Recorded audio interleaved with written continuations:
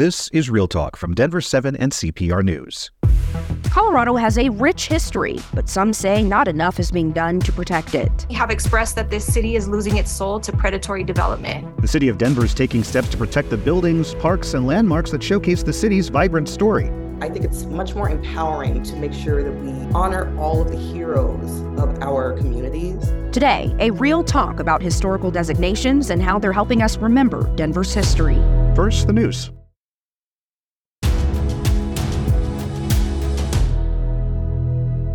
Welcome to Real Talk with Denver 7 and CPR News. I'm Colorado Public Radio's Nathan Heffel. And I'm Denver 7's Micah Smith. Each week, in a partnership between Denver 7 and CPR, we're having a real talk about issues impacting underrepresented people across Colorado. This week, we're talking about historical designations in the state. And we start with the little state history. Colorado was admitted into the Union by President Ulysses S. Grant in 1876. With years under its belt and hundreds more as a Native American territory, there's a lot of history to be preserved. And that's one reason why we have historical designations, to protect monuments, parks, homes, and more from developmental changes in the Centennial State. The home of a prominent trial lawyer during the Civil Rights Movement may be the next Denver historic landmark.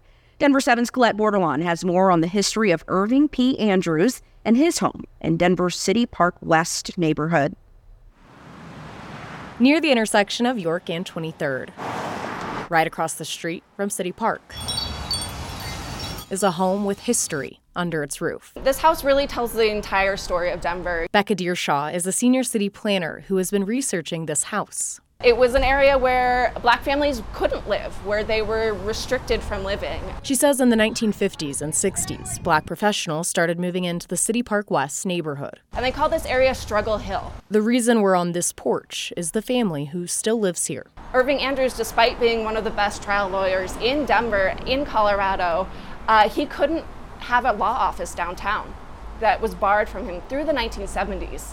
And so he made his office here on the upper story and had the family home on the lower levels. I am the daughter of Irving Andrews, which may surprise some because he was born in 1925. Dr. Liz Andrews spoke with us from her home in Atlanta. He saw education as the way to freedom. Her father was a prominent civil rights lawyer in Denver who worked on the legal defense team that brought Brown v. Board of Education to the Supreme Court.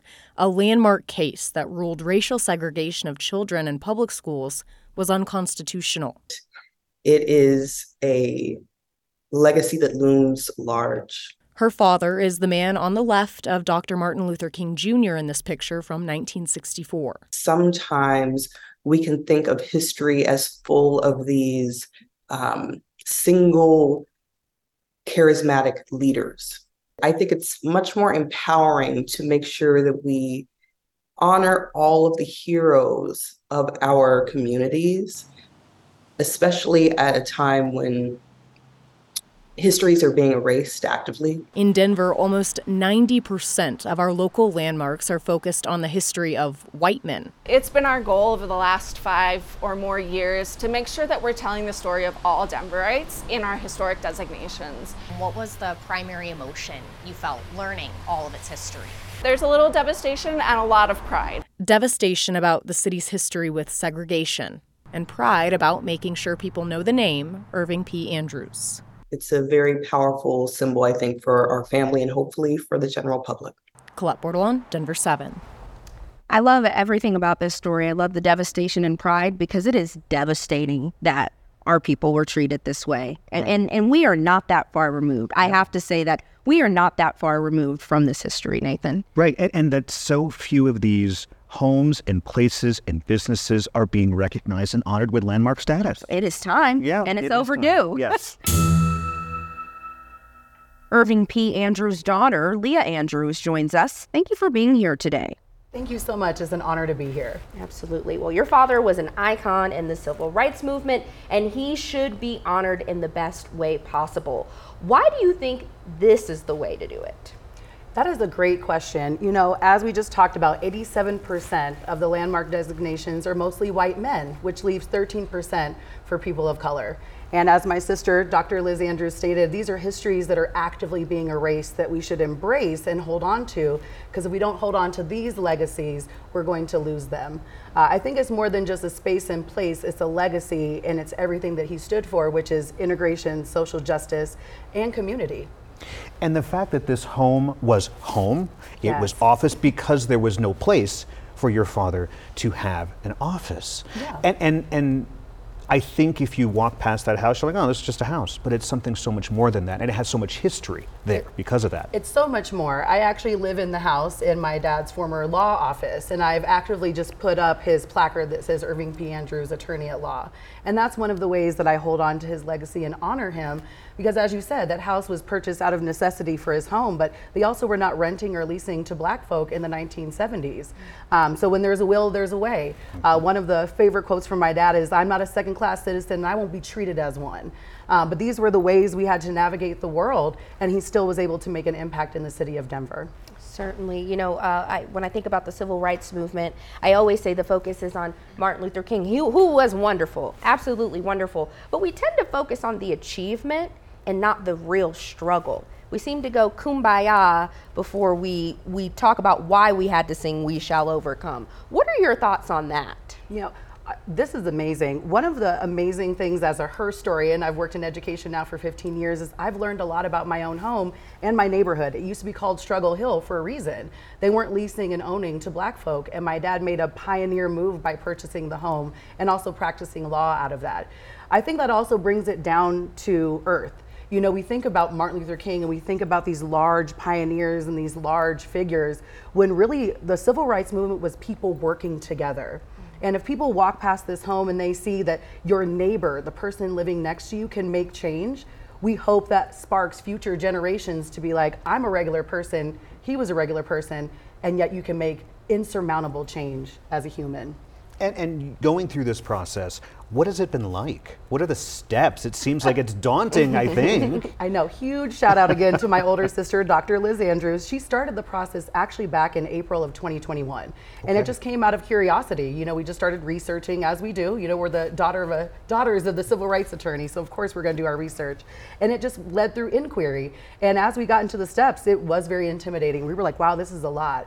But Historic Denver has been instrumental in doing a lot of the research. So when the historic designation came up, they actually hired a team of 2 people, many of which you're going to talk to today and throughout the process. And they were the ones who did a lot of the research, knowing about Struggle Hill and why they call it that. The criteria it takes to have a historic designation. It has to have a historical significance during his lifetime and also still be intact. It's a Queen Anne house, so it's still in its original form. And I would like to thank my mom and family for lending a hand in that. But it's been very interesting. We've gotten a lot more publicity than I think my mom would like to have. But it's exciting. And as an educator, I can't wait to teach this history to our students, to the community, and bring it all the way to City Council. Absolutely. I know you've received a lot of support, Leah. Have you received any pushback during this process? What's interesting enough, if people were around in that generation, shout out to Charlesine Terry Nelson from the Blair Caldwell Library, where we have a display of Bob Roan and my dad. He was a rebel rouser. He was not someone that people wanted to have an issue with, because he was such a big presence, not only in the community, but in the courtroom. And so what I've found through this process is that my dad continues to have a legacy that holds up. People had a lot of respect for him. He's well accomplished, and it was all out of necessity. We can say he worked with Thurgood Marshall. We could say he worked on Brown versus Board, but one of the reasons he did is that one of the nearest circuit courts was in Denver, and as I said before, he was not going to be a second-class citizen because he wasn't. And I think that that speaks volumes to everyone who looks and thinks like us. We're all equal. And I think when we speak to equality and integration, that was the goal that he had. And that is a goal that we still continue to strive for. With the process ongoing, what does it feel like if this passes and your father's house is going to remain on 23rd and York for decades and decades and decades to come? You know, I think the impact will be, again, far-reaching. I think about legacy. I think about all the values that I hold, which are community, family, education, social justice, and I want those to live past my existence. And I think with this landmark designation, it's living past my father's existence, but his legacy continues. It's a hill we must climb, but we are going to climb it together. And I think that again speaks volumes to, it can be the person next door to you, but we have to do this together. Right. So I'm hoping that's the lasting message, is that people can feel like they can make change too. Absolutely. Well, I want to thank you for your work, your family's work, to make sure that this stays in our community and that we can all learn about Irving P. Andrews. Thank you, Thank you Leah. so much. Thank you. Absolutely. Leah Andrews is the daughter of Irving P. Andrews. The Andrews family is working to make Irving's home a Denver historic landmark. We are just getting started with this real talk about historical designations. Remembering the history of Colorado is important, including those from our communities of color. Coming up, we're talking to an organization that's made it their mission to protect Coloradans of color's stories, and we'll hear how they're using historical designations to do it.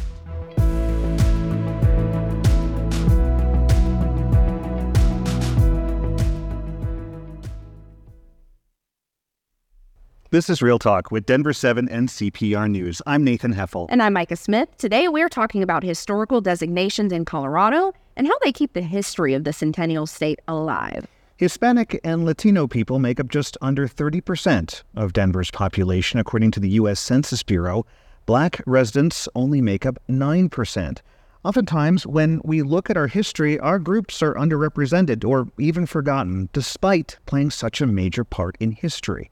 One organization in Denver is working to put that history at the forefront, and that includes highlighting places with historical significance. So we are joined now by Jamaica Lewis of Denver's Blair Caldwell African American Research Library. Jamaica, thank you so much for joining us. Thank you so much for having me. Absolutely. So talk to us a little bit about the roles people of color have played in making this city what it is today. Oh, you can't separate the history of Colorado and of Denver.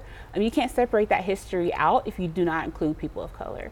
We all, for whether it's our Chinese immigrants, whether it's the Chicano movement, whether it's, the civil rights movement, with black folks, we all have contributed to the history of this city. And you can't really tell that story unless you include these stories of people of color. And this is a research library, so you have information and things that are just vital to history, right? So is that all that your research library is doing, or is there more that you're doing to preserve the history of Denver? Oh, we are doing a lot. We are doing quite a bit. We really are out active in the communities, and we're trying to make sure that we're collecting these stories. With changes that are happening in the city and across the state, a lot of this history is being erased. So Blair Caldwell exists due to a history maker, to two history makers, former Mayor Wellington Webb and the Honorable Wilma Webb. And it's because of them, they had the foresight to say, we know that this city is changing and we need to do something. We need to have an institution that is dedicated to preserving the history and the cultural significance of Black folks of the Rocky Mountain West. And so that's how our institution even came about. It was through two history makers, and it was through two additional Black librarians who also were out and active in the community and were able to knock on doors, go in basements, go in attics to get all of this information and bring it over to our institution, knowing that we have professionals who are passionate and who are knowledgeable and who have the skills to not only tell these stories, but to preserve them and protect them, and making sure that we're promoting accuracy. I love that idea of a librarian going into a basement Yes. and finding, look at this, and the person's like, this is just my grandma. Yes, some of the most significant things I found during my career as a librarian and as a historian has been in attics and basements. Wow. And so once Blair Caldwell was founded and established, Gwendolyn Crenshaw and Terry Nelson wanted to make sure that they were out in these communities, gathering these stories, gathering these histories, bringing it back to us, bringing it back to professionals who had that passion and that knowledge and that interest. And, even though we're reopened recently, we're continuing this work. Absolutely. I also love the fact that Blair Caldwell is located where it is. That was also very intentional. Can you tell our listeners and viewers where Blair Caldwell is located and why? Yes, so Blair Caldwell is located on the corner of 24th and Welton, which we lovingly refer to us as being the gateway to the historic cultural district of 5 Points. And so once you see Blair Caldwell, you are really you're starting down the Welton corridor, which was very significant as far as the accomplishments of Black Denverites and Black Coloradans. You know, 5 Points was the only neighborhood where we could legally live. And when we tried to live and settle outside of 5 Points, our homes were bombed. We were, attacked by the Ku Klux Klan. And, a lot of people don't know the significance of that. 5 Points had to be a self-contained neighborhood. We had our own police department, our own fire, our own pediatricians, our own attorneys. All of those services, we had to be a self-contained community due to racism and white supremacy. I'm thinking about the historical designations that we're talking about today. The Rossonian is the place that you just drive. It is such a stunning landmark in the 5 Points neighborhood. Are there enough of these historic places in people of color communities that are being preserved? And if not, why not? Definitely not. So as I was preparing for this segment, I found out that there are over 300 historical designations for the city of Denver. But out of those, maybe not even 10 are dedicated to homes and businesses and accomplishments of people of color. And it's very interesting because we've had so many significant accomplishments of folks of color. So why aren't we preserving these homes? I mean, Denver hides its hat on that. They're like, hangs its hat on there. They're like, look at 5 Points. Look at all of this Absolutely. history. But why is a place like the Far East Center off of Federal, why is that not a historic designation? It absolutely should be.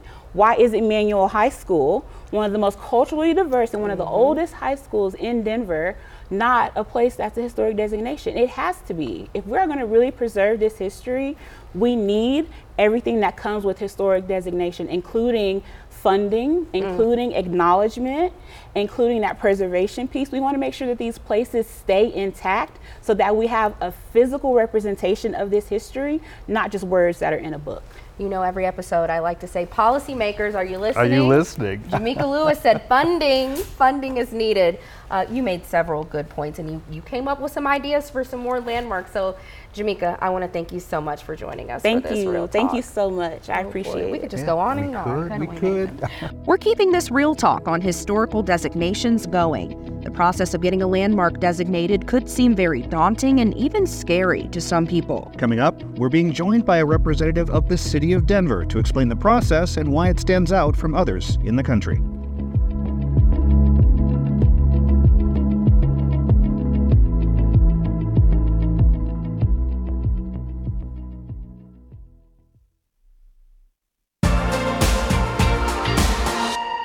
Welcome back to Real Talk with Denver 7 and CPR News. Today, we're having a Real Talk on historic designations in Colorado. The city of Denver is home to people of many cultures and backgrounds that really help add to not only our communities, but our vibrant history. And the city wants to make sure this history is remembered for generations. We are joined now by Kara Hahn with Denver's Community Planning and Development Department. Kara, thank you so much for joining us today. Thank you so much for having me. All right, so we're going to walk through the process of how you can declare something a historic designation or landmark. What does that process look like in Denver? Is it different than other cities? The process is fairly similar to other cities, but in Denver, it's always a community-driven process. It comes forward from members of the community. They come to Landmark staff, and we work with them to complete a designation application. It is then reviewed by Landmark staff, by the Landmark Preservation Commission, which is a group of volunteers who are appointed by the mayor, who are experts in architecture, history, contracting. They're experts in historic buildings.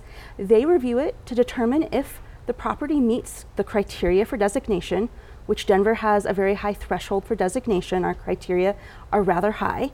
It then goes before Denver City Council, and they are the ultimate people who vote to determine if a property is designated or not.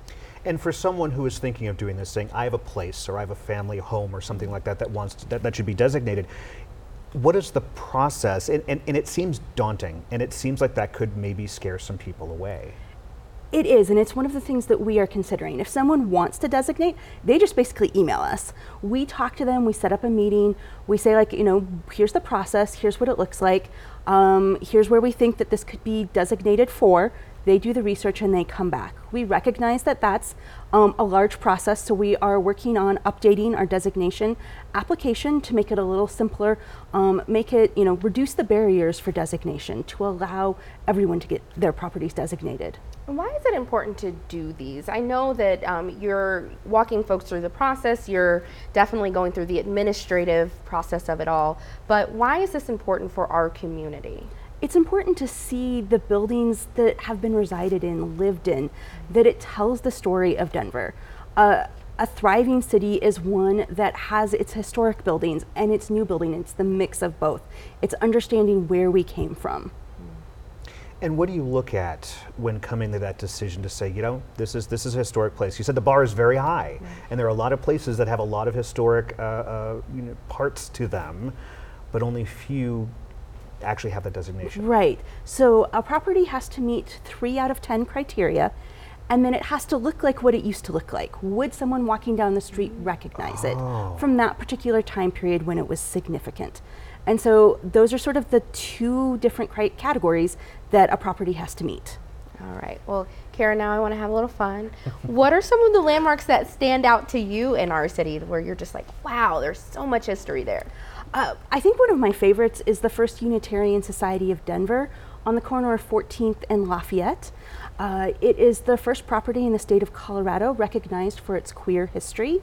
When I started in preservation 20 years ago, there were only 2 properties listed in the entire country for its LGBTQ plus history.